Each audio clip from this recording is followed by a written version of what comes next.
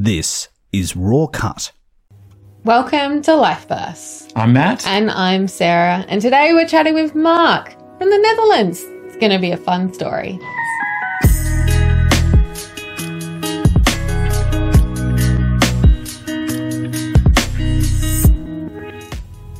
Welcome back to Life Bursts. It's great to have you with us today as we unpack another story of someone just like you. And today we have in the studio Mark. Welcome, Mark. Thank you. Thanks for having me. Oh, pleasure. Now, your story doesn't begin close by here in the Adelaide Hills, but far, far away. Where did life start out for you? Yes, life started out in a town called Groningen in the Netherlands for me. Okay, slower. How do you say that? Groningen. Okay. Yeah, that'll be a challenge. Yeah. I'm going to try to say. Okay, can you say it again, please? Groningen. Groningen. Yeah, that's close enough. That works for me. We'll just roll with that. Yeah, we'll just then you do better at home. Right. So, and what was that place like? What was that place like? Oh. Notice I didn't repeat. Look, it's one of those European cities of a size that you don't really see here. So about 200,000 people living there. University town. And so I was born there and moved away to a small rural village when I was 5, I think. And then after high school, I came back to it to study. So, and lived there. So I lived there from my 19th to my 30th, thereabouts, perhaps a little bit later. Yeah. Okay. Now talk about this village then. Now you say village. How does a village there compare to a village here in Very Australia? similar, very similar. About 2,500 to 3,000 people there. I guess obviously infrastructure will be different because we're flat over there, very flat, which makes cycling a great experience. So that's good. It also makes for perhaps less interesting scenery. Right. Okay. Okay. What type of things did you get up to with your siblings, if you had siblings? Oh, okay, yeah. So my brother and I were both into soccer, as any Dutch boy pretty much. So that was a big thing. We loved our BMX bikes. We're always building tracks where we shouldn't. So that's not much different from what we see happening here. Other than that, I suppose it was pretty smooth. School wasn't too hard until exam time. Lots of coffee saw me through. I picked up the guitar at some point when I was 15. That probably kept me out of a lot of trouble. That said, at some point when my mum was going around the neighbourhood collecting money for a charity, she often got the question, "Is that your boy? Mm-hmm. We can hear him here. We often have to turn the TV up." Oh, okay. And that actually worked to my benefit because that was enough of an argument to get myself a better amp that actually allowed for decent headphones. So, and then of course I never really used the headphones once I had the amp. But you knew you had an audience. Yeah, well, exactly. Right. Yeah. People listening. Okay, tell us more about soccer, because that is a really big thing. It is a big thing. What to say about that? When I do go back, and it doesn't happen that often, and certainly not in the current COVID situation, but when I do go back, in hindsight, I'm always surprised with the quality and the layout of the facilities that even the smallest townships have over there. You've got to remember, we don't have that sort of competition with other sporting codes that we have here. So there's no footy, there's no rugby to be worried about. So I guess that's a big difference. So all of the dollars for the team ball sports go into soccer. So that probably makes a big difference. And I suppose it's been the main sport for far longer than what it has here. I mean, I'm currently the goalie for the Harndorf reserves. And I'm aware that Harndorf has been around for about 40 years now. Right? So that would have started in the 70s, 80s. Back home, the clubs would be probably about twice as old. So there's been more of a history there. So it has been easier for those sports to be more prominent over there than it is here. Right. Yeah. My soccer career has never been anything to really talk about because didn't get very far. I stopped when I was 15. But always enjoyed it and still do. So do you remember the first time that you played soccer or kicked a soccer ball? Or should we be calling it football? Yeah, let's call it football. Okay, Right, yes. cool. We'll call it Because football. as a European, you'll probably have heard me say this before, Sarah, but I believe that Mother Nature intended balls to be round and any sport called football to be played with the foot. So, yeah, let's call it football. Okay, football it is. Football it is. What was your question again? Well, do you remember the first time that you started playing football? I would have been about 6. The biggest thing, I think, is that because it is the main sport, and because at the time, and we're talking early 70s, at the time, the way towns were laid out and traffic density and all of that allowed us to just play outside every day. So that's what we did, probably about every day after school and probably during school in breaks as well. We'd be out there on a pitch with a ball at our feet. And that's a big difference. That's what I don't see children and young people do here these days. When they're involved in soccer, they play when they have training or matches, but I don't really see them out there just kicking a ball about, which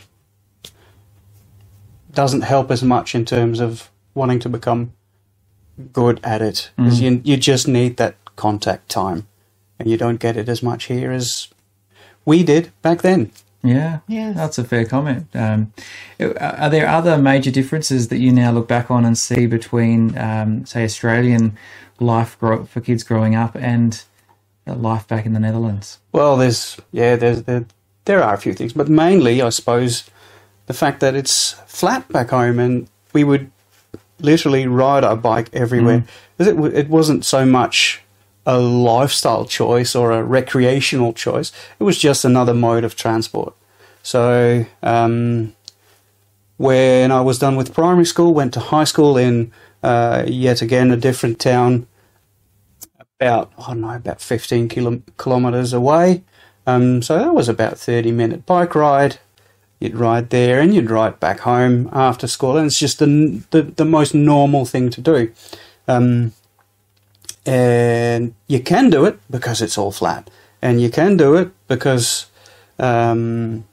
we've developed a genuine understanding of how to share the road, where we're all aware that, cars, cyclists, everyone uses the road, everyone has as much right to use it, and you just look after each other. If you're on your bike and you hear a car coming, you go single file, car gets to pass easy, no issues. Likewise, cars know that there'll be cyclists about who don't necessarily always follow all of the road rules, but they know that they are there, so you look out for them. It's sort of second nature. So that made it really easy for me when I was, would have been 12 probably, when I transitioned from primary school to high school, just on the bike, 15 Ks, and you just did it with a group of people, group of students. So that was a big difference, and I would have loved for my kids here to be able to do it.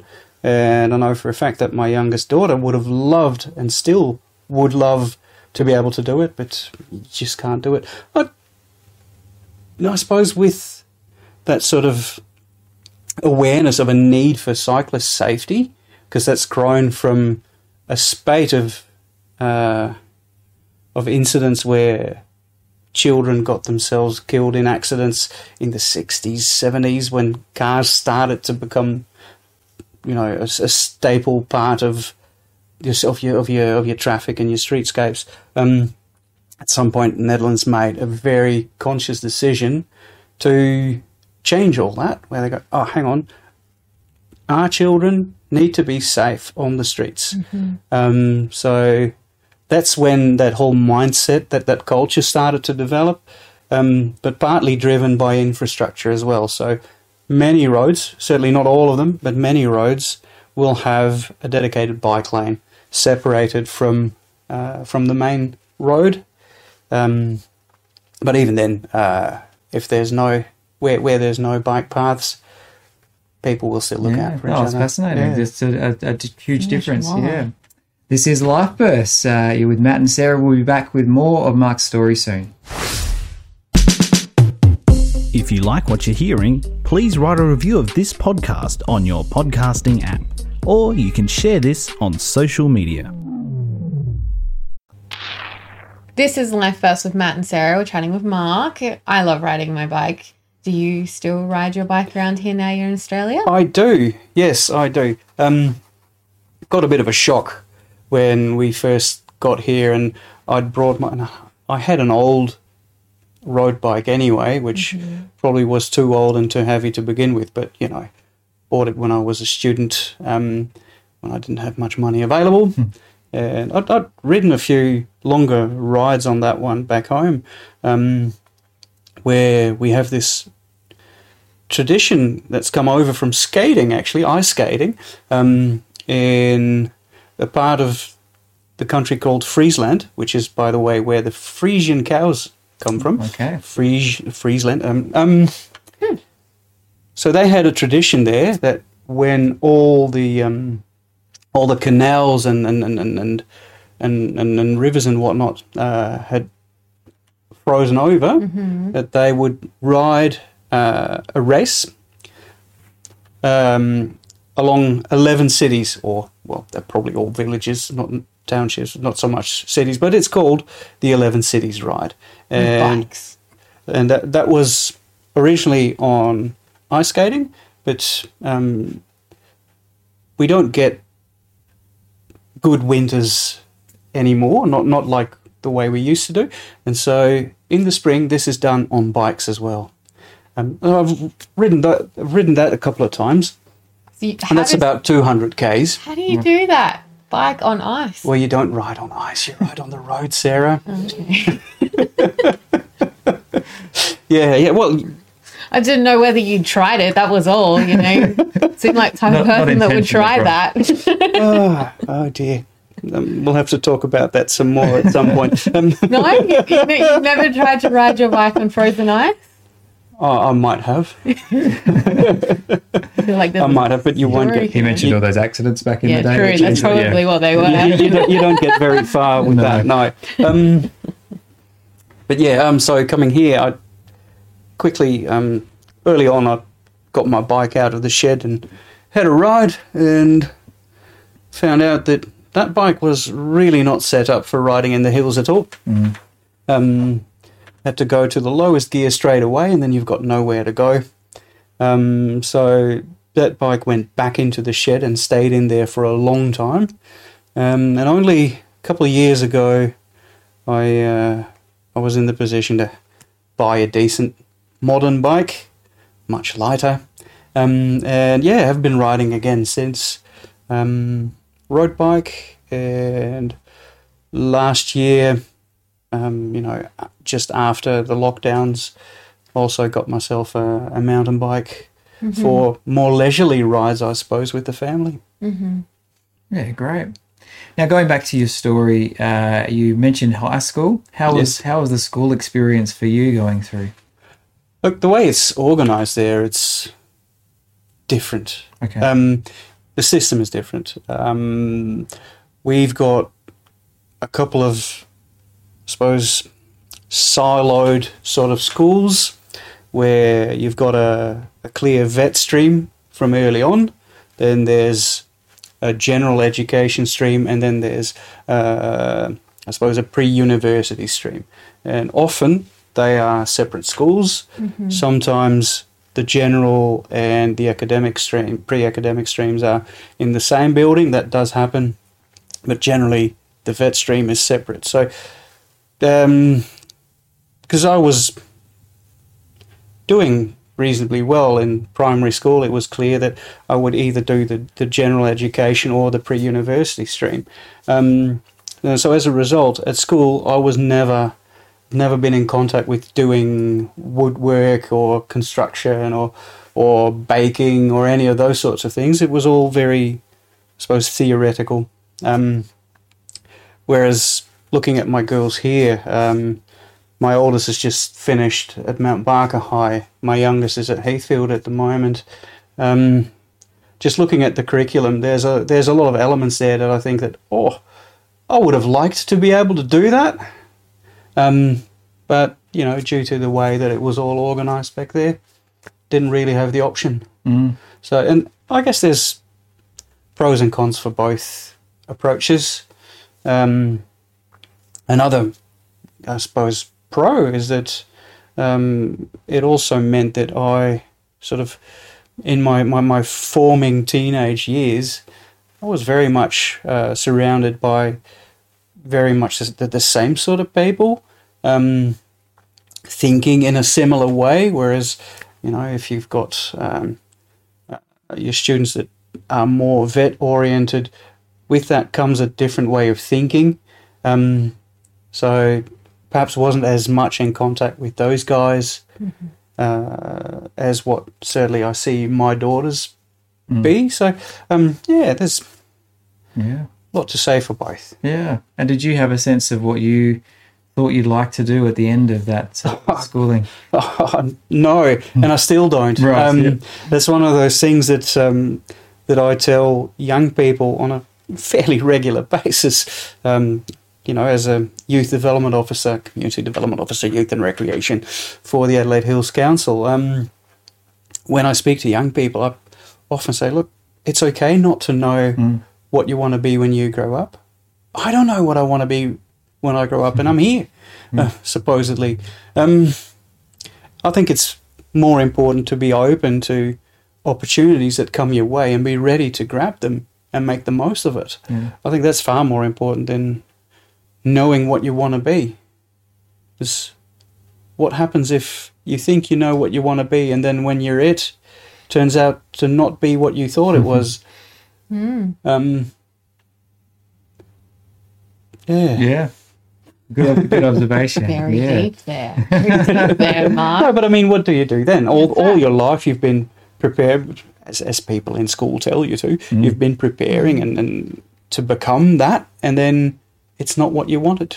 What do you do then? You have to rethink your whole path, I suppose when you work towards it, you're building your sense of identity around that as well. And so when you get there and it's not what you want, then you've got to rethink all of what you've been doing and all that you think that you are. But it doesn't always work out that way. There's a lot of people that become what they want, what they think they want to become, and they're happy with that. So it works for them, brilliant. If it doesn't work, then you've got to be flexible. You've got to be able to improvise, I suppose. So did you take a further study path, or did you? Yes, I did. Yeah. And again, that because I didn't know what I wanted to be, or what I wanted to become, that choice was, I suppose, almost the ultimate non-choice, because I ended up going to university in Groningen. Yes, Groningen, and studying international relations. So because I was interested in law, but wasn't convinced that I wanted to do law. I was interested in economics, but not enough to study economics.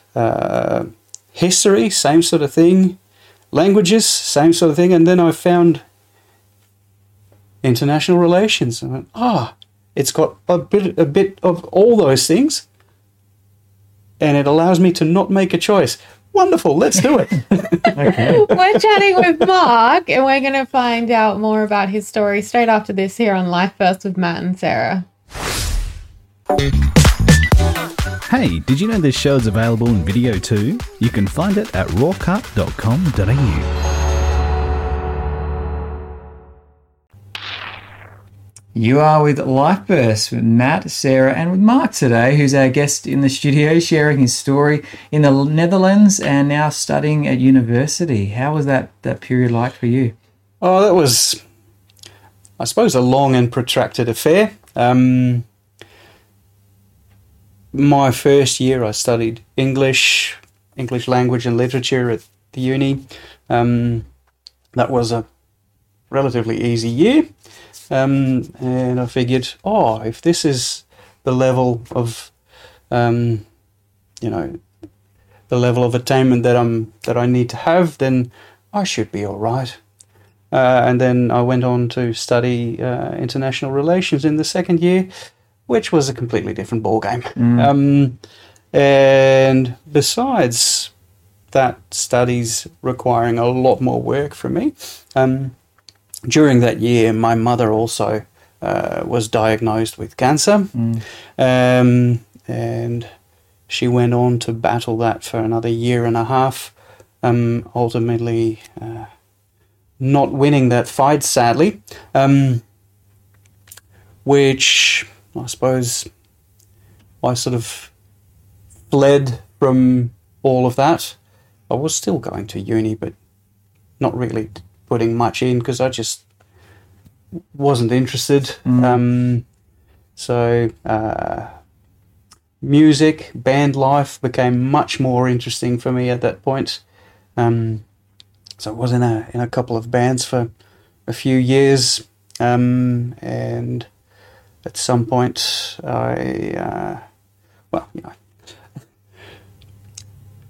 at some point during your studies, your life as a uni student, you have to start making some money to be able to keep your life going as well. So, besides being a student and a muso, I also became a barman for a period of about 5 years. Even less time to study. Yes. I had a great life, but it wasn't very healthy, and it wasn't overly productive. Right. So at some point, this was around 2000, I said to myself, we can't continue this way. It is really high time to focus on that studies, get it done, get that master's and move on. So yeah, at that point, I probably was in about 4 bands at the time, and I put it all on ice for the time, and quit that job in the bar, which was really a nightlife thing. You know, I'd start at 11 or 12 right through the night to, I don't know, 5, 6 in the morning, which really skews your biorhythm. So stopped with that as well, and then just got little odd jobs here and there, and focused on my studies. In the meantime, I'd also met Priscilla, who was going to be my life partner. Didn't know it at the time, but here we are. Mark knows what's questions coming. How did you meet each other? Oh, dear. I'm not going to let you get away with this. We met through one of my regulars at the bar, really, who had a friend who was a drummer, and he knew that I was a guitarist. He's an amazing drummer. You got to play with him. And that drummer turned out to have a sister called Priscilla, and so I met her at one of her brother's parties. And what did you think of her when you saw her for the first time? There was an attraction. There was an attraction. It was. I later found out it was mutual, so that's okay. And yeah, a couple of years later, we hooked up, and there we are. Okay. Is that, You know where I want to go with this. No, I don't know where you want to go with this. Well, that's really lovely. there you go. Okay, so do you want to go some more? No, it's okay. All right. Well, good. It's good. We're just getting great tips from our guests about how they dated and all those kinds of things. So. Oh, okay. And if they were nice, when they first saw them, or how it happened to All right. get there. Yeah. So, for a couple of years, Priscilla was in a relationship with the guy who introduced me to her brother. Uh-huh. And then at some point that came to an end, and I don't really know. You snatched her up. I suppose so. Over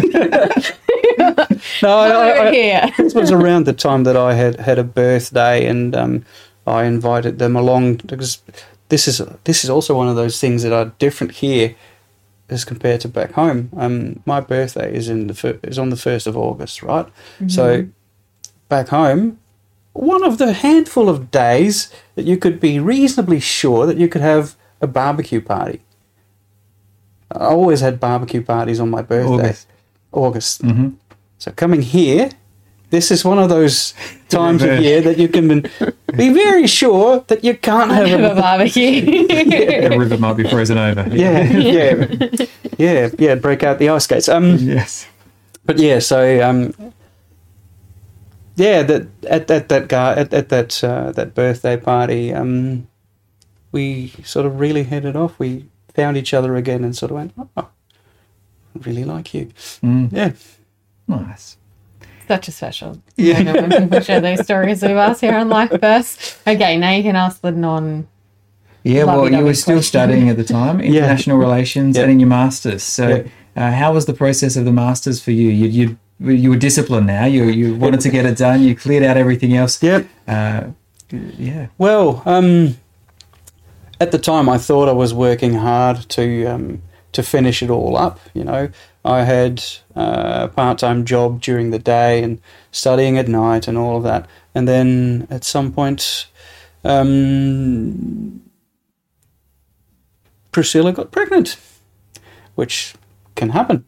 But once we found that out, I found that I was able to work far longer, deeper into the night, slaving away on what would ultimately become a 100-page graduation piece. And I think I really needed to have that little person in my life to really speed things up and get things into perspective for me. So thanks to Arwen, I actually managed to get it all done. And pretty soon after that,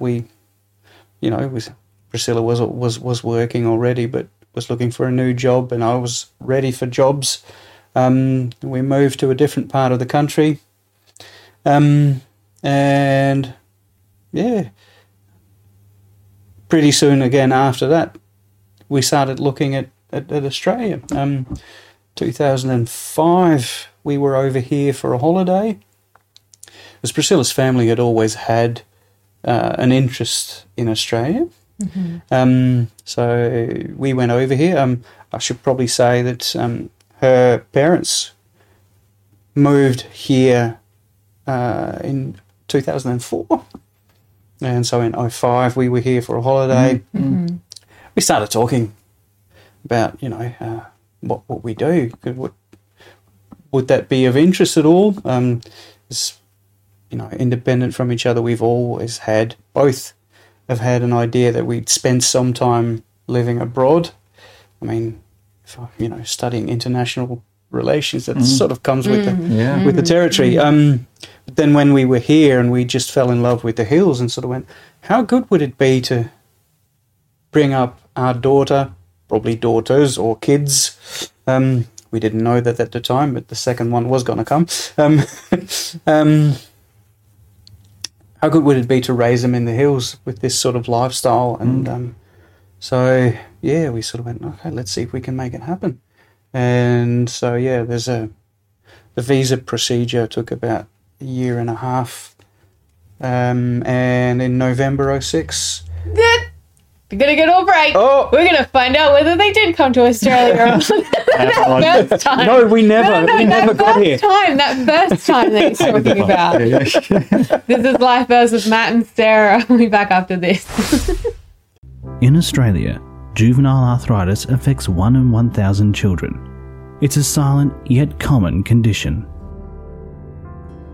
Kids Arthritis is here to help support these children and their families. To help them, go to kidsarthritis.org. This has been a Raw Cut community service announcement. This is Life Bursts with Matt and Sarah. We're chatting with Mark. Some people might think you might have been accepted to come to Australia, but did you really go to Austria instead? No, that never happened. It's a myth. It's a myth. Also, I'm not from Netherlands. I'm from Denmark. As people seem to think. Okay, what happened? Yeah, 2006, right? Yeah, 2006. November 2006, we validated our visa and landed at Adelaide Airport. Yay! Yay! I'd hoped to be able to get here a couple of months earlier than that, just on the back of the World Championships of football. Thought you were going to say because the weather, it wouldn't be so hot. And no, I didn't know that at the time. Oh, I just figured it's Australia, it's all going to be hot Ignorance throughout the year. Yeah. Okay. Because when we were here on a holiday, it was February, late February. Oh, okay. So Good time. midsummer, pretty much, hottest time of the year. So I assumed it would always be like that. Yeah. Little did I know. Yeah. I reckon I've never been as cold or felt as cold as I did in our first winter at Harndorf. Man, that was different. Probably because of the way homes are insulated or not. At some point I was outside just in a t-shirt and I was cold and found out that it was, I don't know, probably about 13, 15 degrees at the time. And I think, this is ridiculous. Back home when it's 15 degrees, I'm not cold. Why am I cold here? Bizarre. Different. So even after all your bike riding on icy rivers and things, as yes, we've learned, you're still cold here. Yeah. I'd never felt as cold. I suppose, home insulation and central heating in every house. So when you're inside, it's nice and toasty and comfortable. When you're outside, or when you go outside in winter, you're going outside into winter, so you dress for it. Yeah. Yeah. So did you start to have second thoughts? No. No. We haven't had any serious second thoughts ever. I mean, you make your comparisons, and you often sort of go, "Oh, did we make the right choice for our girls? What are they missing out on? Family, bike riding, all those sorts of things. A lot of the experiences that we had when growing up, they've got different experiences for them." And we go, you know what? Yeah, they may not have those experiences, but they've got these experiences, which we've never had. So, it's just the consequence of the choice that you make. And yeah. Now, you put all this effort into study and your masters, and then you've moved here. What did you find work right away, or did you come here with a job lined up? No, I didn't come here with a job lined up. No, neither of us did. So we came here, I don't know, for the lifestyle, a sea change, if you will. And what was so appealing about the lifestyle? It's what I'm always so fascinated in with people who come to Australia. What's different? We just fell in love with the hills, and I suppose with the way that people interacted. I mean, back home, there's 17 million people living in a country not a third the size of Victoria. It's crowded. People are on top of each other, literally. And that brings a lot of stress, physical and mental. And here you've got space around you. plus you've got the sunshine on your head, all that vitamin D. And the space, the physical space that you have around you also creates mental space. So just that whole outlook on life that we encountered here, that really appealed to us, and we sort of, let's see if we can do that. Yeah. Right, so that was you that. came for the lifestyle. Yeah, work's not everything, but no. So we didn't have anything lined up. Right. At some point back home, after we moved to a different part of the country, I got into a very similar sort of role there, working for local government in youth policy, and also part of the role was being sort of an interim placeholder for the youth worker that they used to have. And in that role, I opened and started and opened a youth centre there for young people in the council. I didn't necessarily look to do a similar thing here, but then when this job became available, I sort of went, you know what, I might just put my head in the ring because I think I might have a shot at it. Having a young family here, we needed to find our feet. And that also means financially. Because by that time that I got the job, we would have been here just over half a year, and getting towards the end of our savings. So it really needed to happen, and thankfully it did. And being in this sort of role, working for the Adelaide Hills Council, I'm convinced was, instrumental in us integrating into life here, because so much about all of the events and things and programs that are on offer. And you seek it out, and that's made it probably a lot easier. But like I said, I didn't set out to come here and do that sort of role. We had a crazy idea of wanting to organise cycling holidays, taking advantage of the Mawson Trail and that sort of stuff.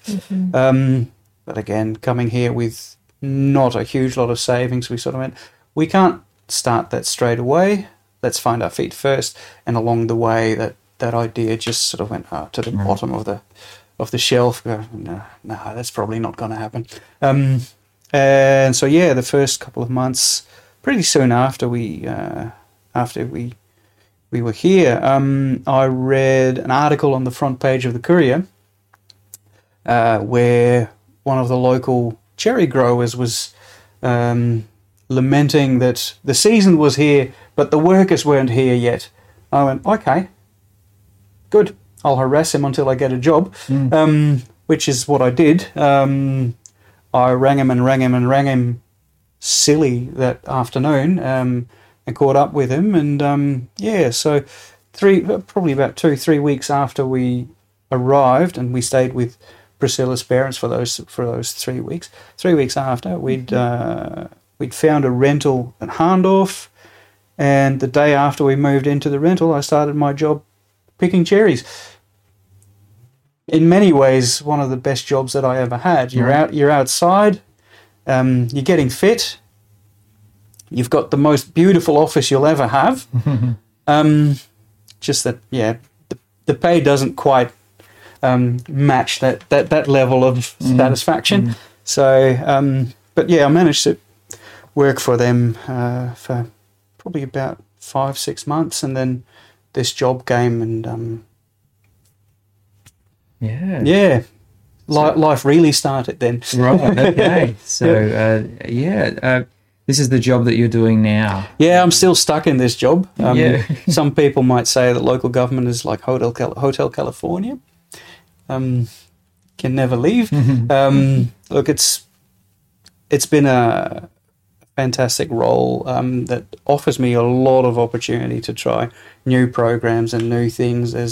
And between running programs that build connection and skills and all those sorts of things, sense of belonging for young people, help prevent them from disengaging, through to working with levels of government and service providers to identify what's happening out there, what sort of gaps do we see, what sort of trends and emerging issues do we see, and then finding a way to address them. Between those two sides, it keeps you grounded. One side keeps the other side grounded. So our youth leadership program is a fantastic bunch of young people this year. Well, they have been in the past 2 years as well, but this year they're hitting it out of the park.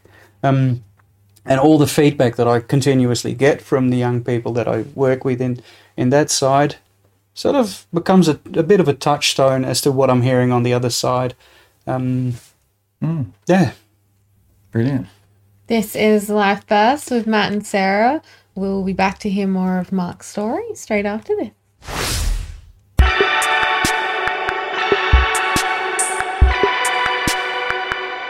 If you think more people should listen to this, share this podcast on social media.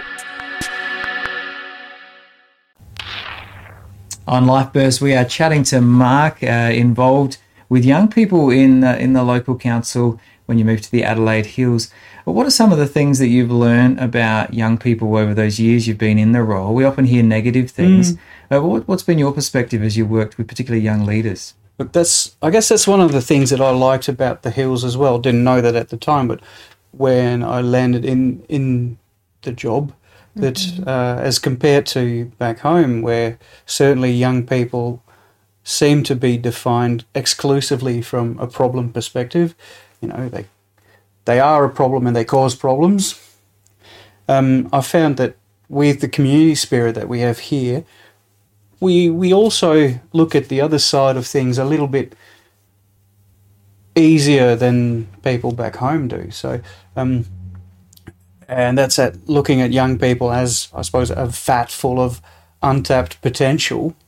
And I certainly see them as a source of energy and inspiration often. But well, you're right, that often young people really only get into the media when they've done stupid things. That's probably more of a reflection of how media work and how, I suppose, the human mind works in terms of when it comes to newsworthy stuff rather than hearing about the good stuff. So there is both a similarity and a difference there between here and back home. What's not different, though, is the young people themselves. There's young people that that interact well with the adult systems around them, that are able to go through school supported and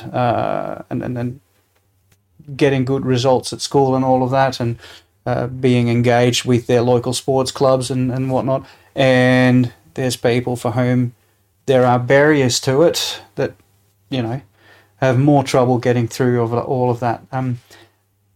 That's very similar here and back home. So there's this old quote that I often come across in youth work and youth development, where it's quoted that young people these days are layabouts and they're lazy and rude and disrespectful and things like that. And that's a quote that is, I haven't verified it, but that is often attributed to Socrates. Right. So in that sense, if that's actually an actual quote from him, then nothing new under the sun. Previous generations will always have something to complain about how the next generation is different from their own. And that's just because I guess that's what humans do. We like to change society to make it fit the way we think we want it to. And then when we do, we find something to complain about when the people that are growing up in that system that you've created react to that system. Whether they react against it or to it, doesn't matter. They'll have a different outlook as a result of you having changed that system or the generation before you having done that. So, yeah. That's very interesting. Is it though? It is. Yeah, It actually really is. it is. No, I agree. It actually is. really is. It is. It's very interesting. to think about. And you often hear people complain about young people not doing anything and just sitting in their room with their Xboxes and PlayStations and all of that. But to a large extent, that is how we have shaped their life. You know, we're so risk averse, telling them to stay inside because it's unsafe out there with all the cars and all that sort of stuff. We tend to bubble wrap them, and then when they're 18, we're yanking it off and go, okay, you're an adult now, go and be independent and be a leader. That's not how it works. You've got to, you can't learn if you're not allowed to make mistakes. So, and that's one of those things that you see around you, that I hear from my daughters and what I hear from other young people, that there's such a pressure on them at school, particularly, to not fail. But, you know, not succeeding in something is not the same as failing. You're failing if you don't succeed and try again and don't succeed and try again and don't succeed. You know. Yes. But every time that you try something and then you don't succeed, you learn. If you don't learn, that's when you're failing. But so we're putting a lot of pressure on young people. And again, that goes back to what do you want to be when you grow up, what we talked about earlier. You just put a lot of pressure on people, and they're often those that are engaged in their community and in their learning, but don't yet know what they want to be when they grow up. They just feel that sort of pressure, and they see, or in their minds often, that not knowing what you want to be when you grow up is setting yourself up for failure. So we're placing a lot of pressure on them this way, and this realization in a discussion at YAC, when we still had a YAC, a Youth Advisory Committee, resulted in one of the programs that we started to roll out from there every year, and we still do that.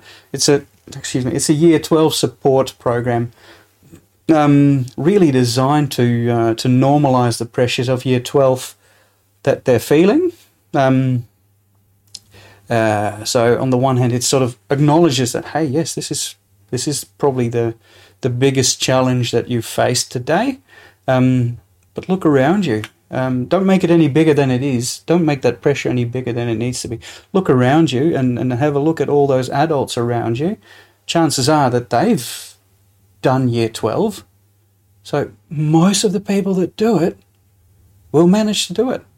So, yeah, don't make it any bigger than it needs to be. So that program.